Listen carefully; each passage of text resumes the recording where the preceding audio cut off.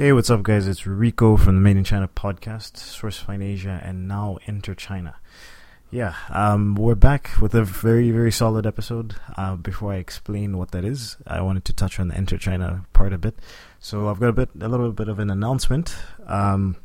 Should have probably made the announcement a long time ago, but I became a partner in Enter China. I'm sure some of my listeners, some of you guys are familiar with EC, but basically, before I moved to China, a year before I finished college, I was trying to figure out what I'm gonna do exactly after I finish school, and I was like, "Oh, am I gonna go work for a bank and try and climb the corporate ladder?" And then I came across the Elevator Life, which is now Enter China. Is Tim and Nick YouTube videos talking about doing business in China, their experiences, and I just kind of had this light bulb moment where I was like, I'm gonna go to China and do exactly what these guys are doing. So they started the Enter China community, which is like a private mastermind community. It's a paid membership. We have like a private forum, private Facebook group, and such. So I joined, moved to China in 2014, met China Mike through the Enter China community because China Mike was a member. Nick introduced me to Mike. And then, obviously Sourcefine Asia started, and we've had a bit of success with that, I'd say. And then, because of what I've done with SFA and Nick and Tim being busy in their respective businesses, they approached a few Enter China members about taking over the business, and I was one of those people. And we signed a contract in May. And yeah, I mean, it's pretty insane. It's pretty insane that I joined it thinking, hey, I want to go and do exactly what these guys are doing. Moved to China, started Sourcefine Asia, and then became a partner in the thing that made me meet my business partner. It's just like it's the kind of stuff where you can't make it up. Like I was literally watching YouTube videos in a dorm, thinking like, yeah, man, if I could go to China and do what these guys are doing, and then this happened. So it's just one of those situations where you put yourself in the right position. You put yourself in a position to succeed. It doesn't necessarily mean that you're better than anybody else. It's just more so being in the right position at the right time. That being said, I want to play a short clip from an interview that I did for the Enter China show. I think this one was how to find a factory. My business partner, Luke Francis, interviewed me. Just a short clip. You can find the video. I'll link it up in the show notes. You can find the video on YouTube if you type in Enter China show. It should be episode 3. Here we go. Make sure they sign off on it. Another pro tip I actually learned fairly recently is if you do have a chance to sit down with a factory boss, again, Mienza, losing face, right? So you want them to sign off on certain details, some of the most important details of the contract. If the boss is there and then his sales manager is there or his production manager is there, you get the boss to agree to this sales point, this acceptable quality level, this delivery time. He now has to keep that, he has to hit that deadline because he has to save face in front of his employees. So that's a little culture. All right, so that was the clip. Let's get into the meat and potatoes of this episode. So I interviewed Renaud Angeron from Sofeast and also CNC Manufacturing Consulting. He's been in China for a very long time. He originally moved to Hong Kong. I guess he was sourcing women's lingerie. Very interesting job. And then he decided to make the move into the mainland, and he was obviously getting into systems and quality control. That was kind of his position. And then he started Sofeast, which is a quality control company. We use them for multiple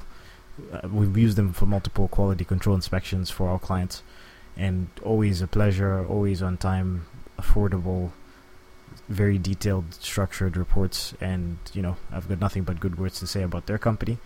We broke down QC in this episode, man. Just beginning to end. What is QC? What are the AQL levels? What are the things that you should look out for? What are things that things that could happen at a factory? Why do these things happen? And then, of course, we talked about the success story, how he started his companies and how he's built them, and where he's going in the future. So, without further ado, let's get into the episode. I don't want to be a product of my environment. I want my environment to be a product of me.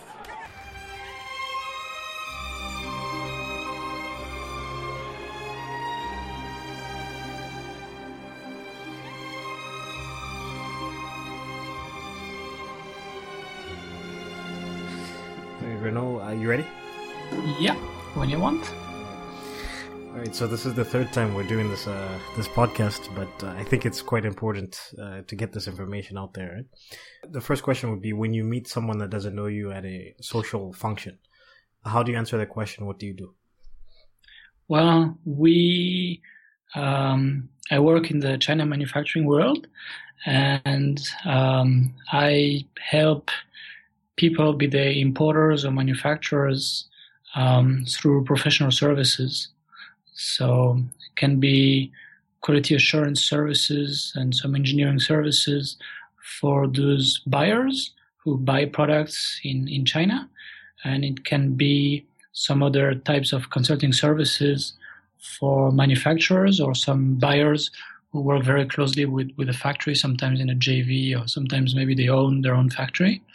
And we also help buying offices with some software solutions. Okay. Yeah, and I know we've talked about this before, but where are you mainly located? I'm in Shenzhen about half the time. So that's the city just next to Hong Kong, basically between Shenzhen and Dongguan, not very far between Hong Kong and Dongguan, not very far from Guangzhou. Very young city, and the rest of the time I'm usually traveling in other provinces or traveling around. And then with your main business, Southeast, you guys do QC all over China, right? Yeah, absolutely. Along the coast mostly. Very few jobs actually inside in the inland provinces. It's mostly along the coast, simply because that's where most of the export manufacturing is still located. And you left France for Hong Kong about over 10 years ago. What made you first leave France? I got a job in a company that was importing lingerie, bras and panty sets and that kind of stuff. And they had a Hong Kong office. So the French company, the mother company, was a typical importer / wholesaler. They had sort of a brand, but it was more on the discount market. So it wasn't really, there weren't really, any real branding efforts there. But they were selling to a number of retailers in France. And what they wanted to do, they had some collections, 2 collections a year with their own styles, mostly, their own styles and their own colors and everything. And they wanted to use a Hong Kong company to sell directly to other companies in other countries. They thought, wow, this is great for our market. It's also great for a lot of other countries. And so that was the plan. I was there with an assistant, trying to get some business going and follow up on productions. But that was, let's say, reasonably successful. But underwear is something that's quite different from one country to another. The tastes are rather different. If you see, for example, in Spain, it used to be mostly black and white. In France, much more colorful, and so on. So that there were a lot of obstacles. Never really analyzed lingerie like that, So I think, why did you stay? Sorry, why didn't I stay? Why did you stay in Hong Kong and eventually move to China? Why did you go back to France? Yeah, I was going to factories often, either to push them or to check quality.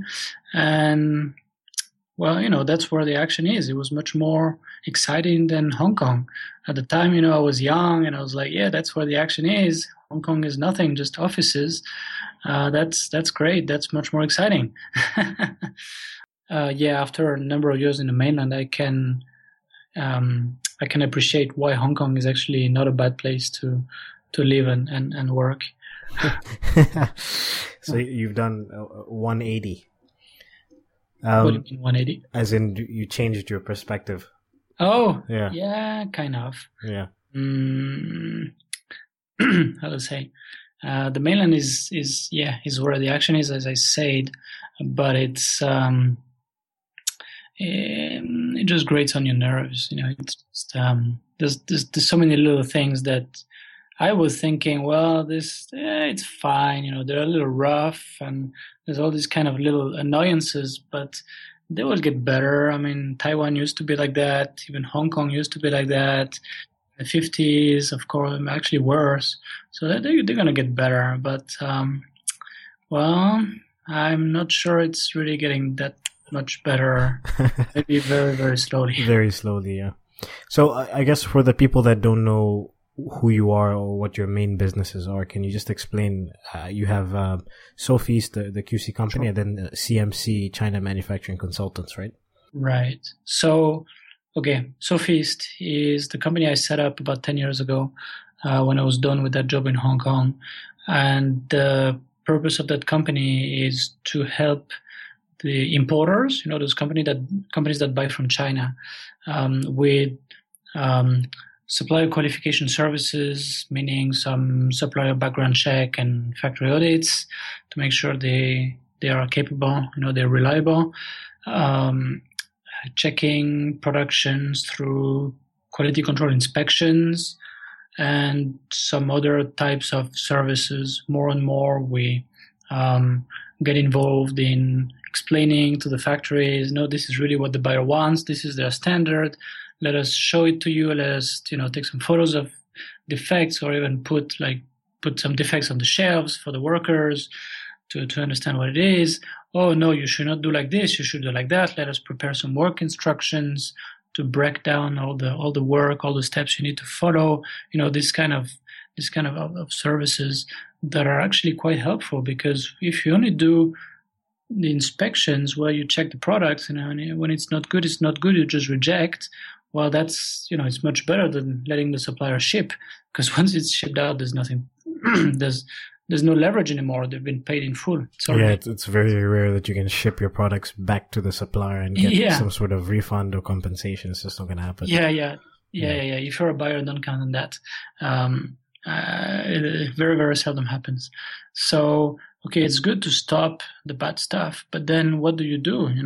I've seen so many cases where it just goes into a crazy situation. The buyer says, oh, you need to rework and present again for inspection, and then the supplier tries to do something, don't really understand, and it's rejected again, and then it just goes round and round. It's just nuts. Yeah, you've seen that, I'm sure. Oh yeah, I've definitely seen that. This is why I tell everybody, it doesn't even matter if their order is very small. I'm like, if you spend a few $100s on QC, it's going to be worth it, Well, think of all the time and money and all the attention you invest in your order, even if it's only a $1,000 order. The thing is, it arrives to you and you can't sell it for whatever reason. How much is your loss? Now, if you place small orders and you really manage your risk, there might be, a smart thing to do to just keep QC, but maybe that's because the supplier has already shipped a few times to you and you keep placing small orders, and if the communication is good and they really understand what you want, and they sent you some photos of this batch and it looks okay, and you still have some stock, so maybe you can, if ever something goes wrong, you can just throw it away and reorder quickly. Well, that's not shocking to me. But most buyers are not in these situations. Yeah, it's just better to be safe, because you never know. Like, you could have 10 fantastic orders and then one particular order goes wrong. It's just and maybe that's the order where you decide to increase your quantity. You just you never know what's going to happen. So it's just safer to do it. So, and then I don't know if you touched on this yet, but you have a QC app called Sync Control. It's a Right. It's a B2B product? Yeah, that's an IT system for managing all the quality side of things, mostly the inspections, quality inspections. So we're starting to sell it to some buying offices that have their own team of inspectors here in China, and who want to automate and digitize all this process. And there's a mobile app that works on tablets for the inspectors. They have everything broken down. They have to follow a certain structure, a certain procedure. Of course, some of them resist a lot at the beginning. They're like, oh, what used to take me 3 hours is going to take me 4 or 5 hours. Well, maybe that's because they were taking all kinds of shortcuts before. It's kind of interesting. But a lot of the inspectors have a different view and say, oh, this is great. Then we don't have to do the report at night. That's good. It's kind of interesting, the sort of responses we have. But yeah, that's the idea. That's it's called sync control. Sync because it synchronizes in real time, as long as it has the internet, which is not a must, and control because it's for controlling quality. And you mentioned it's for buying offices of what size? What size would you recommend? Oh, it doesn't really make sense if they just have 1, 2, 3 inspectors. Except if they're really into that. We have a few that are pretty small and that are getting some value out of it. But it starts to really make sense once they have 5, 6 and up inspectors. Yeah. I know a lot of my listeners and people that I know doing FBA and stuff, they talk about Asia Inspection. It's one of the QC companies, right? One of the most popular ones in China. So how does Sofeast, I've worked with you, so I know these things, but how do you guys differentiate yourselves from a company like Asia Inspection? Okay. Sure. Well, Asia Inspection, they're pretty famous because they, you see them everywhere. They have a big marketing budget. They're not a bad company. You just, how to say, you have to log in, do half the work yourself to give them all the specifications and everything, and they don't they don't work very closely with their clients. That's why some of the buyers prefer to work with a company like ours, where they can ask questions and have direct access to a technical person and have more of a human contact, basically. Another thing is, Asia Inspection is starting to be a big company now, so they have to manage their staff in a certain way, in a sort of impersonal way, and that's the way it is. That's not a problem. When you reach a certain size, that's what you have to do. But in a smaller company like ours, things can be different. There can be more of a direct personal link between the managers and the inspectors. That's something I think you can understand because you've been working in China for some time. Chinese employees don't give a damn about their company in general. Like zero loyalty to their company. With some exceptions, in some of the big companies, they're starting to have a strong culture. But when you have inspectors on the ground, it's not very realistic to have them be part of a strong company culture. So the thing is, what we try to do is to have them work in teams. And so we get, when there's a new inspector, we get the feedback from the others who say, well, this one, he's good, or not really sure, So the rest of the team sort of co-opts the new inspector, and the local supervisor or the technical manager is always on the phone with them. What is the biggest misconception people have when it comes to QC? Maybe the biggest misconception is that if you tell the factory you're going to control and you control, you're safe. Well, no, that's good. That's very good. But all you're going to know is it good or not.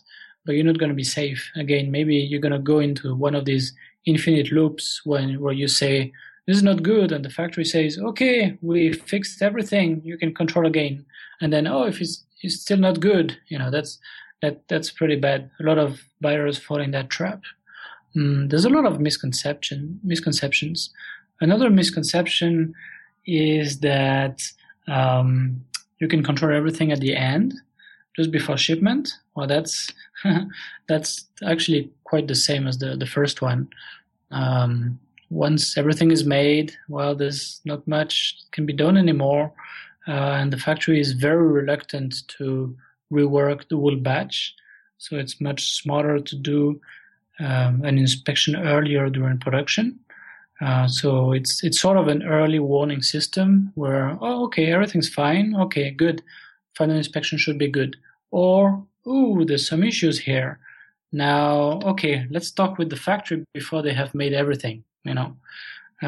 That's a very good thing when you start to work with a new supplier, or you start to make a new product that they're not very used to, even if it's an existing supplier.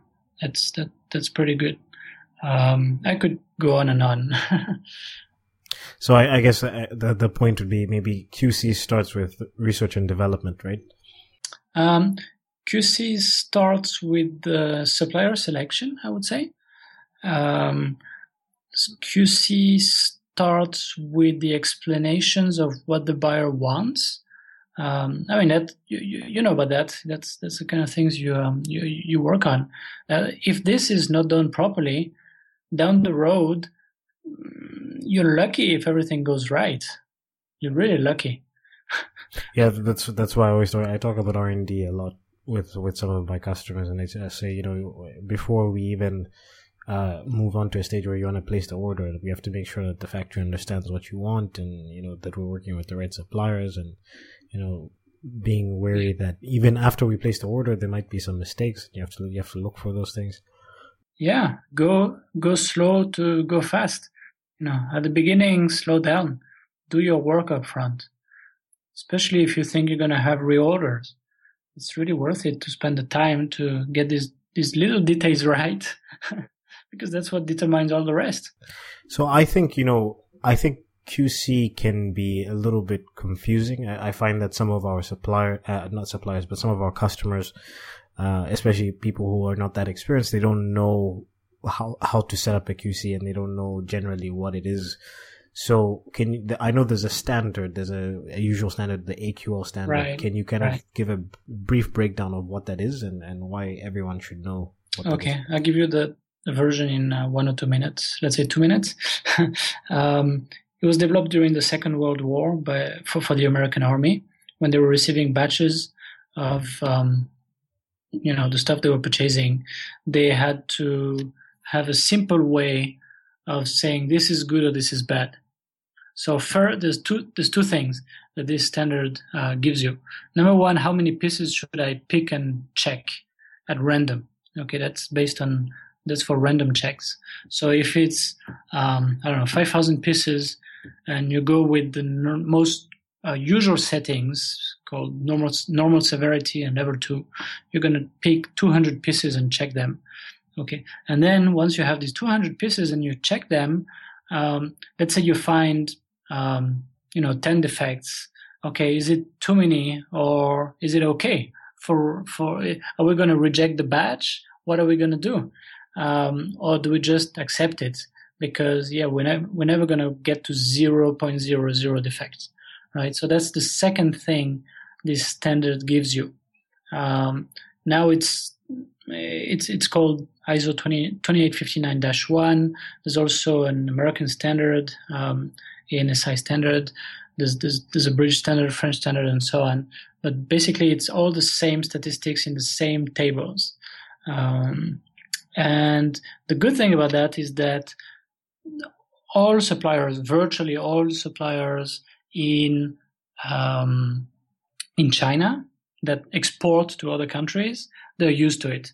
They're kind of familiar with it. if you say, well, when we're going to do an inspection, and it's going to be in level 2 and AQL 2.5 for major defect, 4 and 4 for 4% for minor defects, they kind of understand. It's sort of a standard, and since a lot of other customers do inspections based on these settings, they think, okay, so let me check the numbers. It's the same as this other buyer, so I kind of understand their standard. Okay, or wow, it's tighter. The limits are lower. Whoa, why? And sometimes they'll reject that, right? Yeah. Sometimes they push back. They're afraid. An inspector comes and says, well, there's too many defects. Sorry, it's rejected. And then they get in all kinds of headaches with their customer. Yeah, I always find it interesting when we're at that stage, when we start to talk to the factories. And then it kind of also tells me, one, how experienced they are, and then two, what level of quality that they're willing to hit, Because if I have a couple factories that, we had a lot of major or critical defects, so 0% was allowed. But then some of the minor ones were like, no, we can't do that. We can't. So I always find that quite interesting when we get to that stage with the suppliers. Yeah, and it's something you should discuss with them at the very beginning of a project. You start to talk with potential supplier. That's a signal. That's something you should use to qualify them. If you give them your standard and they say no, and really say, no, sorry, we estimate that for that price level, it doesn't make sense, or no, sorry, we've never produced to that kind of standard. Usually we produce for some Middle Eastern countries or whatever, or we ship to India and Pakistan, and they're pretty relaxed about that as long as the price is low. Well, if you try to sell in upscale distribution channels in the US, you're going to have a problem. That's really not the supplier for you. That's an easy signal. Now, of course, it's not sufficient. A lot of Chinese suppliers will say, yeah, no problem, just to give to get your order and get your deposit. And then after that, that's when the problems surface. That's a big problem. And that's also where the research comes into play, where you have to find out what their experience is, who do they mainly, what customers do they normally have, like you just mentioned, Absolutely. Yeah. And if you visit the factory, hopefully you can see some labels or shipping marks or whatever of their customers. And if they're very proud, oh yeah, we work with that big brand name. Oh yeah, we work with Disney. Okay. Well, we're in the office. Show me their latest 5 purchase orders to you. And if they say, it's more complicated than that, it's not directly to us, it's to a trading company, all right. So at least there's something on the lines, on the production lines, that we can see that's for them.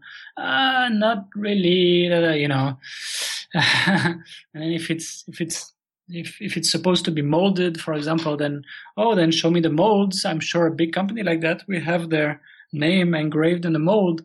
Oh no, it's not really that simple, blah blah blah blah, I personally always recommend people to do QC, and I know you talked about at the Cross-Border Summit, you talked about factories not really having their own management systems. Or not really having efficient management systems, and that's something that you're working to improve. I've also seen factories that have their own QC division. So, what do you think of that? And then, has the management systems, have they improved over the last 10 years? Okay. What I think about them, well, there's everything in China, from the best to the worst, and the ones that tend to say, "Oh yeah, we have our QC department," blah blah blah. And when you visit them, they say, oh, and we do this, and then we check, and we do this, and then we check, and then we do this, and then we check.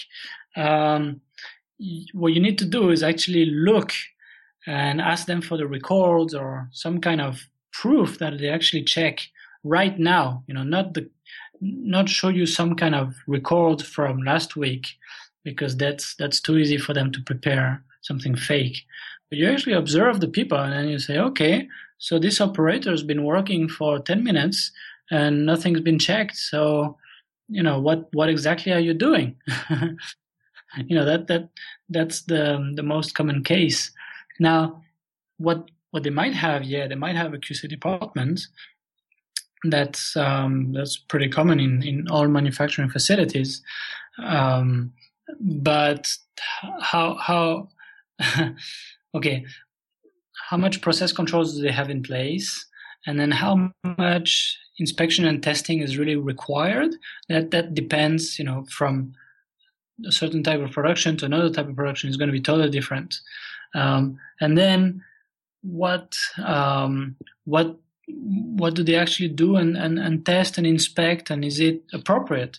So you need to understand their production, and you need to understand the requirement of that type of production, and then you observe what they're doing. Because if it's really if it's textile, let's say they're making garments and nobody's checking anything until the end, where you have two young ladies cutting threads, and they call that the final inspection. Well, that's a joke. That's a joke. If they cut threads, they're not really looking at for defects in general. You've seen that in most garment factories, I'm sure. Now, if it's something else extremely common in China, injection molding of plastic pieces. Well, if they do the setup right and they really inspect the first few pieces, after that, the batch is going on and everything is going on. It's more about the maintenance of the press, and from time to time a QC check. But really, you as long as they maintain their presses and they check, they have some process control to really, they have the gauge about the pressure and the temperature, the few key parameters, and they make sure that the time of pressing is the same, is constant, is within their tolerances. They don't really need to inspect the pieces very often, right? Does it make sense to you? Yeah, I mean, we're doing a PVC toy right now, and our previous manufacturer, that was pretty much the main issue, was just that they didn't monitor the temperature and the pressure and things like that, and then there were issues in the production. It just seems like they didn't pay attention while they were manufacturing the product. Well, and that's what that's what we call process control, and that's part of the management system, to put in place the right controls in the right places in their operations, and that is very weak. Very, very weak. Okay, and you had a broader question about management systems. I would say, there's different cycles in the typical Chinese factory. When it's created, it's just very messy. It's the boss and his wife, maybe, who manage all the little things. They have a bunch of employees. The team grows, but there's no systems in place. You've seen that a lot of times, I'm sure. I think it's a situation of circumstance, because they just had so many orders, 6-7 years ago, that they didn't really feel the need to create businesses. They were just, processing orders, I think you still see that these days, actually. The new factories, they are very opportunistic. I think that's what you mean, and I fully agree with that. They have a few orders. They start the new operations, new factory. They hire some staff. They just put them behind the machines or behind the tables.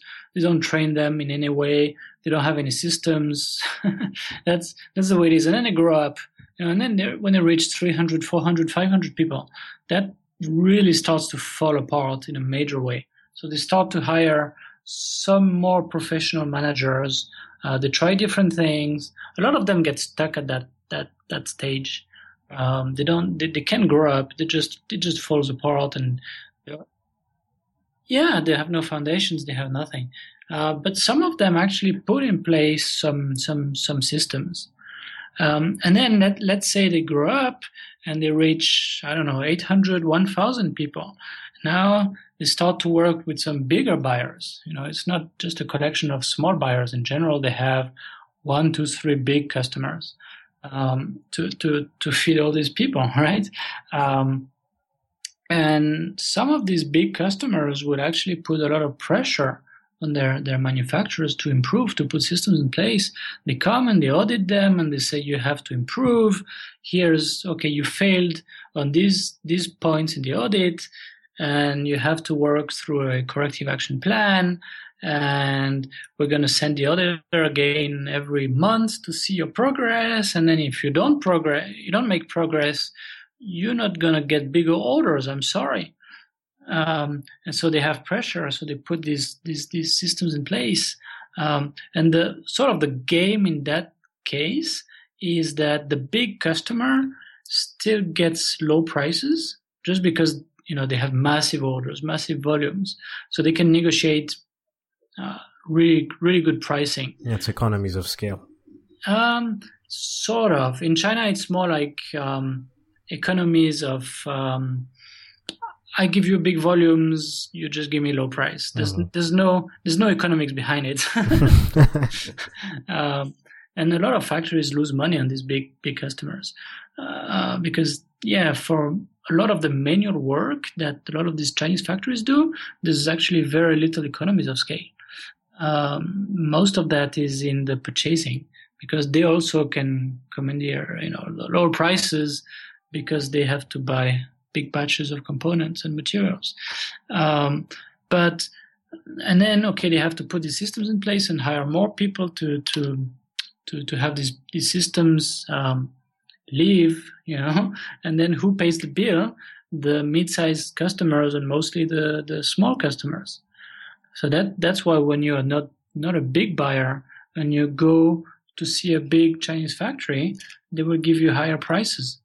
That's because they have more structure and it costs them more because they haven't really figured out how to do it in a lean way. No, they just add people and add structure, and somebody has to pay the bill.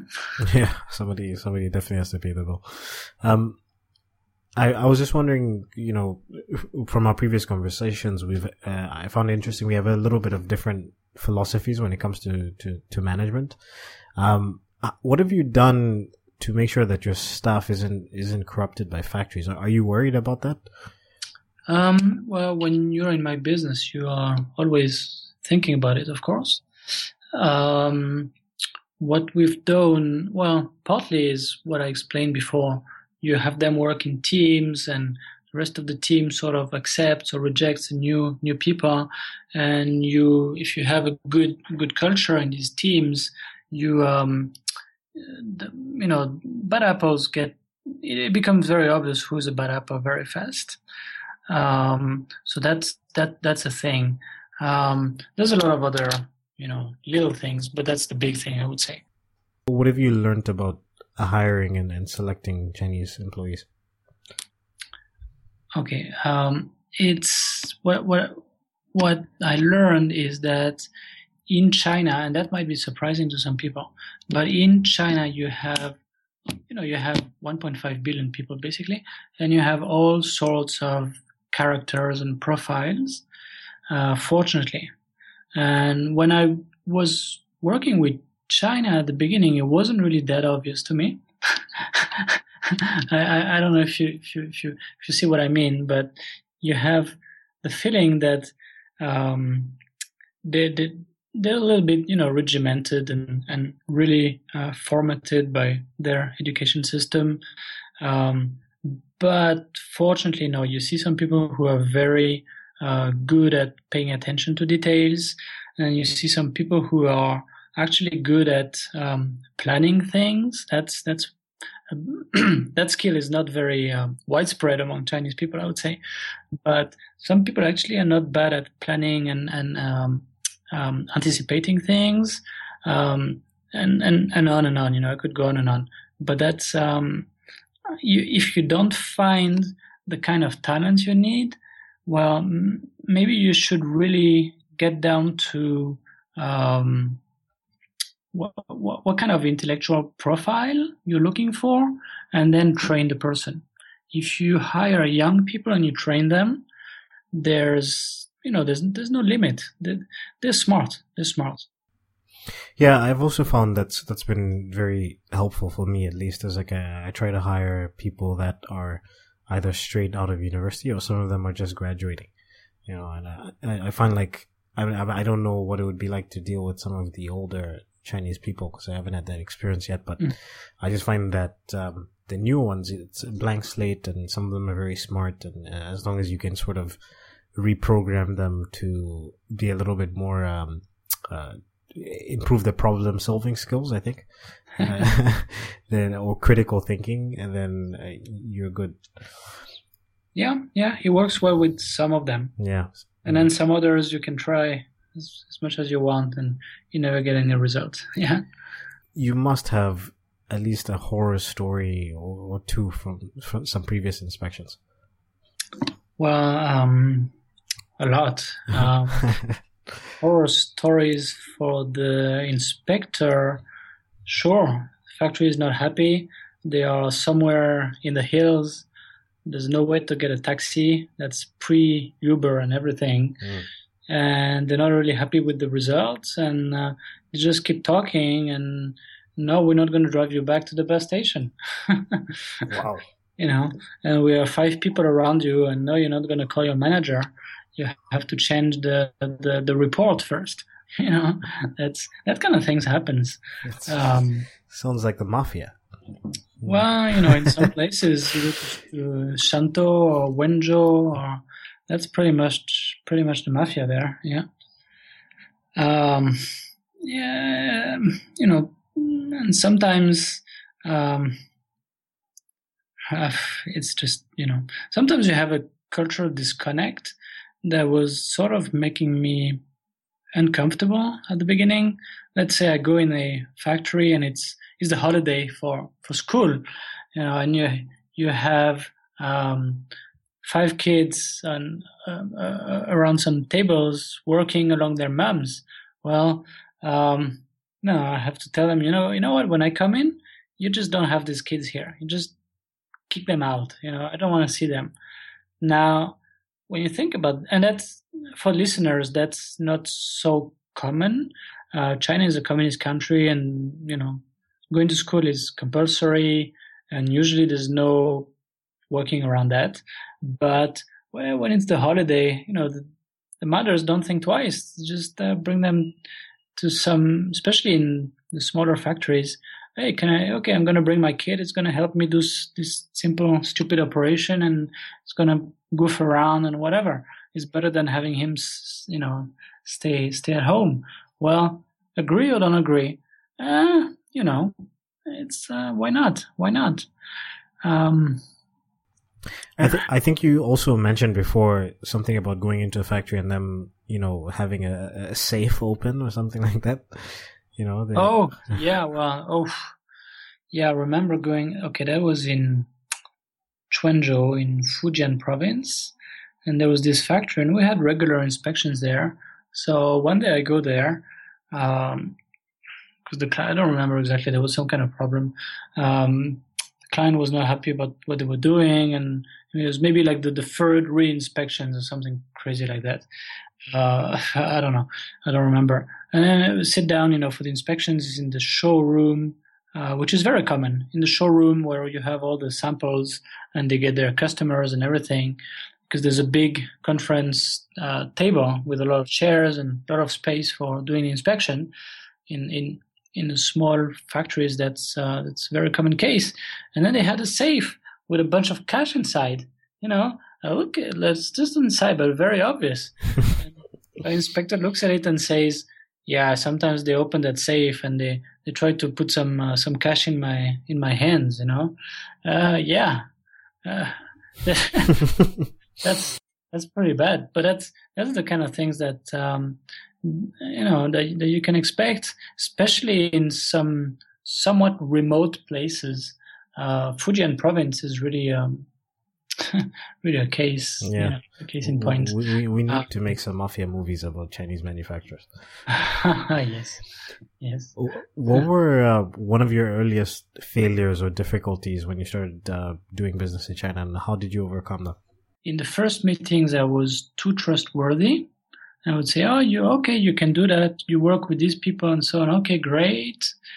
And at the same time, when they messed up, I would come down on them in a very brutal manner. And I would say, "What the heck? And we talked about that, and why didn't you do that? And da-da-da. You told me, look at this email. You even wrote it down. Blah, blah. You didn't do it." And of course, that's not the way to do with Chinese people, at least not when you still want to work with them. Because they just take it personally and they just hate you. They just shut down, right? Yeah, they shut down and they don't want to keep interacting with you. Period.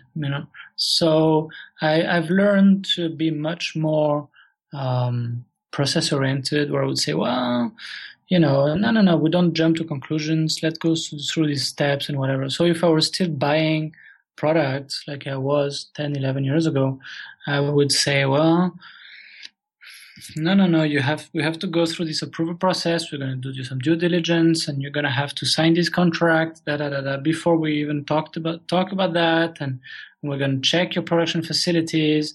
Oh, okay, is this factory okay? Then you're going to sign a paper that says that production is going to happen there, blah, blah, blah, blah, blah. So that decreases the risks of issues happening. And then when things go wrong, then I would just pull out stuff that was prepared beforehand, and I would say, well, there's the checklist that we agreed on, and you can see very clearly you don't respect what you committed to. So what's your plan? You don't have a plan? Okay, then, let me give you some suggestions. I think the second point you made is very important, because I think that's a common mistake with foreign buyers is they'll, communicate with a manufacturer via email, and you think that you've made all the points, and then that manufacturer makes a mistake on a point that you've previously discussed, maybe even more than one time.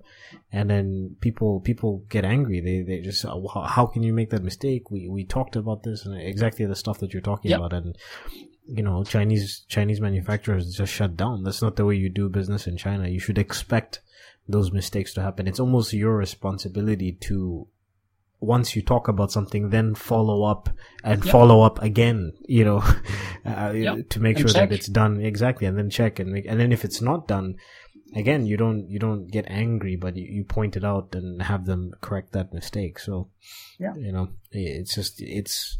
it sucks, a lot of people think, you send an email and somebody says, yes, I understand, and they give you confirmation and it should be done, but that's just not the way business is done here, buyers have to understand it's their responsibility. That's exactly as you said.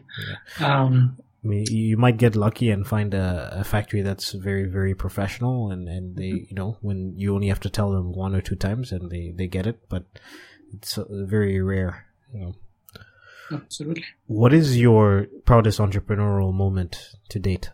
Sorry? What is your proudest entrepreneurial moment to date? Oh, wow. Okay. Tough question here. I would say it's when you devise some procedures for your company with your own names and your own system, and you train your staff, and then they start to apply it, and it, you fine tune it, and then it works. And then they start to use it like they've always been using it. And then the best is when they actually give you some feedback, some suggestions for improvement. And they say, well, what about in this situation? Maybe we should do like that. Oh yeah, great idea. Okay. Now they start to own these processes, and all this management system. And they start to really, they make suggestions. They understand it deeply. That's, makes me feel pretty good. Yeah, I can understand that. So let's get more into the personal questions as we close out the interview. I noticed when I was doing research on you, that you've been blogging for a long time. I even saw an article you did on Business Insider. Like, how long have you actually been blogging, and how beneficial has that been for your business? Okay, I've been blogging since January 2009. Business Insider just republished one of my articles. I didn't do anything special with them. I guess that's something that they do often, right? They kind of find... they do a lot of that. Yeah. Business Insider is a bit like the Huffington Post, but they have a lot of external writers, and then sometimes they just see something interesting with a catchy title, and they just they ask if they can republish it. They do a lot of that, yeah. Blogging, to get back to your question, yeah, of course, big impact, because that's the primary source of new customers. We've stopped doing trade shows. We don't do any cold calling or anything. It's once you get, it sounds easy, and I guess it would be harder to do it now than when I started, because people send fewer links. It's not as easy to get links from other websites, and and I see a lot of people who start blogging and then get discouraged about it. Yeah, and there's a lot more competition. And there's more competition. Well, in my space, not that much, but it's sort of a niche. It's first you need to get traffic, and then you need to convert that traffic. Once you talk about the kind of things you do, and you have a certain number of people who come and read it, then they have to have a clear path to contacting you and going to have a look at your services. And for professional services companies like mine, really that's a very good fit. That's a very good fit, because you talk about the right ways to do this and that, and the biggest mistakes in doing this and that, and you give some tips for different things, and people come and read about it. And then some people would always try to do everything themselves, but that's a bit difficult if if they're in New York City and they want to go and check their products in China. They're not going to fly every time, but a lot of people don't want to do everything themselves. They just want to find the right people to do that, and then just have a system in place that keeps rolling by itself.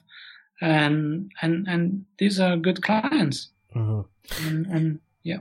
Yeah, and it's true. What you're saying is, like, I guarantee anyone that's listening, if you Google what is an AQL inspection, Sophie's and one of her nose articles is going to come up as one of the first Google results. So, it's definitely a niche, and I can see how that would be beneficial. Somebody clicks on that article, they start reading, then they realize, oh, this is actually a QC company. Like, maybe I should just use these guys, And yeah. Mm-hmm. Yeah, exactly. What about networking? Like, we talked about content marketing, but what about networking? Does that do anything for a business like yours, or? A bit, but not that much. Not that much. Not that much, because our best clients are the clients who don't have a presence here. Mm-hmm. What is the smallest thing you've done that's brought you the largest results in your business? I would say at the very beginning, talking with different people, talking with everybody, talking with the people in the factories, talking with when we're buying through a trading company, maybe talking to these people, talking to different buyers and agents, and that's how you find some good people to hire. That's how you get some good advice. That's how you get some feedback about what you do versus what the other companies do, and all these kind of things. That when I was starting, that gave me a lot of insights and brought me a lot of good things. Great. And if someone were to understand you better, what 3 books, blogs, or podcasts should they read or listen to? All right. I'll give you 3 books. First one would be The Learning Organization by Peter Senge. It's not a big book. It's interesting in that it really explains, and the 5th discipline, I think it's the follow-up, the sequel. But, what goes into having a system thinking sort of approach. I think that's something that's really, really missing in China. Another book maybe would be Flow, Psychology of Optimal Performance. No, I forget the exact subtitle, but it's called Flow. It's a book about positive psychology, and it's pretty profound. And what's more enjoyable? Is it a certain type of work, or is it just doing nothing, watching TV? There's certain activities that can be very enjoyable if you structure them the right way, and work can be one of them. And then I would say a good strategy book for those readers who are interested in that topic would be The Discipline of Market Leaders. I forget the names of the authors, but we read and hear a lot about Porter and then the Blue Ocean Strategy and all these kind of things. What do you see yourself doing in 10 years? Whoa. I don't expect to retire very soon, and I'll probably be around. What exactly, that's pretty hard to tell. Probably in the same space, probably in professional consulting and software, but that's it's a bit hard to be more specific. I mean, it's interesting. I think even though you start a business, you're an entrepreneur, 2 companies, it's always like, if somebody asks you, what do you think about 10 years from now, what will you be doing? It's always difficult to answer that question, right? Yeah, because if you have very clear plans, it's just not realistic. You can't be precise. I mean, when I look back, 10 years ago, you asked me at that time, wow, pretty hard to tell. Yeah. I think Renaud, thank you for being on the podcast. I feel like it's going to be very informative, especially with QC. I feel like QC is underserved. I don't hear too many people talking too in depth about the QC process and stuff. So I think this should be beneficial. Yeah. Well, thanks, Rico. Hope it was interesting to your readers, and it was great. If people want to reach out to you, how can they find you? They can get to my blog, which is Quality Inspection, no dash, no dot, nothing, just Quality Inspection in one word, .org, and then there's a contact page and everything there. Mm-hmm. QualityInspection.org. And as well, guys, if you want to reach out to us, you can check out the podcast, see all the show notes and books and stuff at sourcefineasia.com/Made in China, and you can contact us at info@sourcefineasia.com, and Twitter, Instagram, and Facebook, SourceFindAsia. Thank you.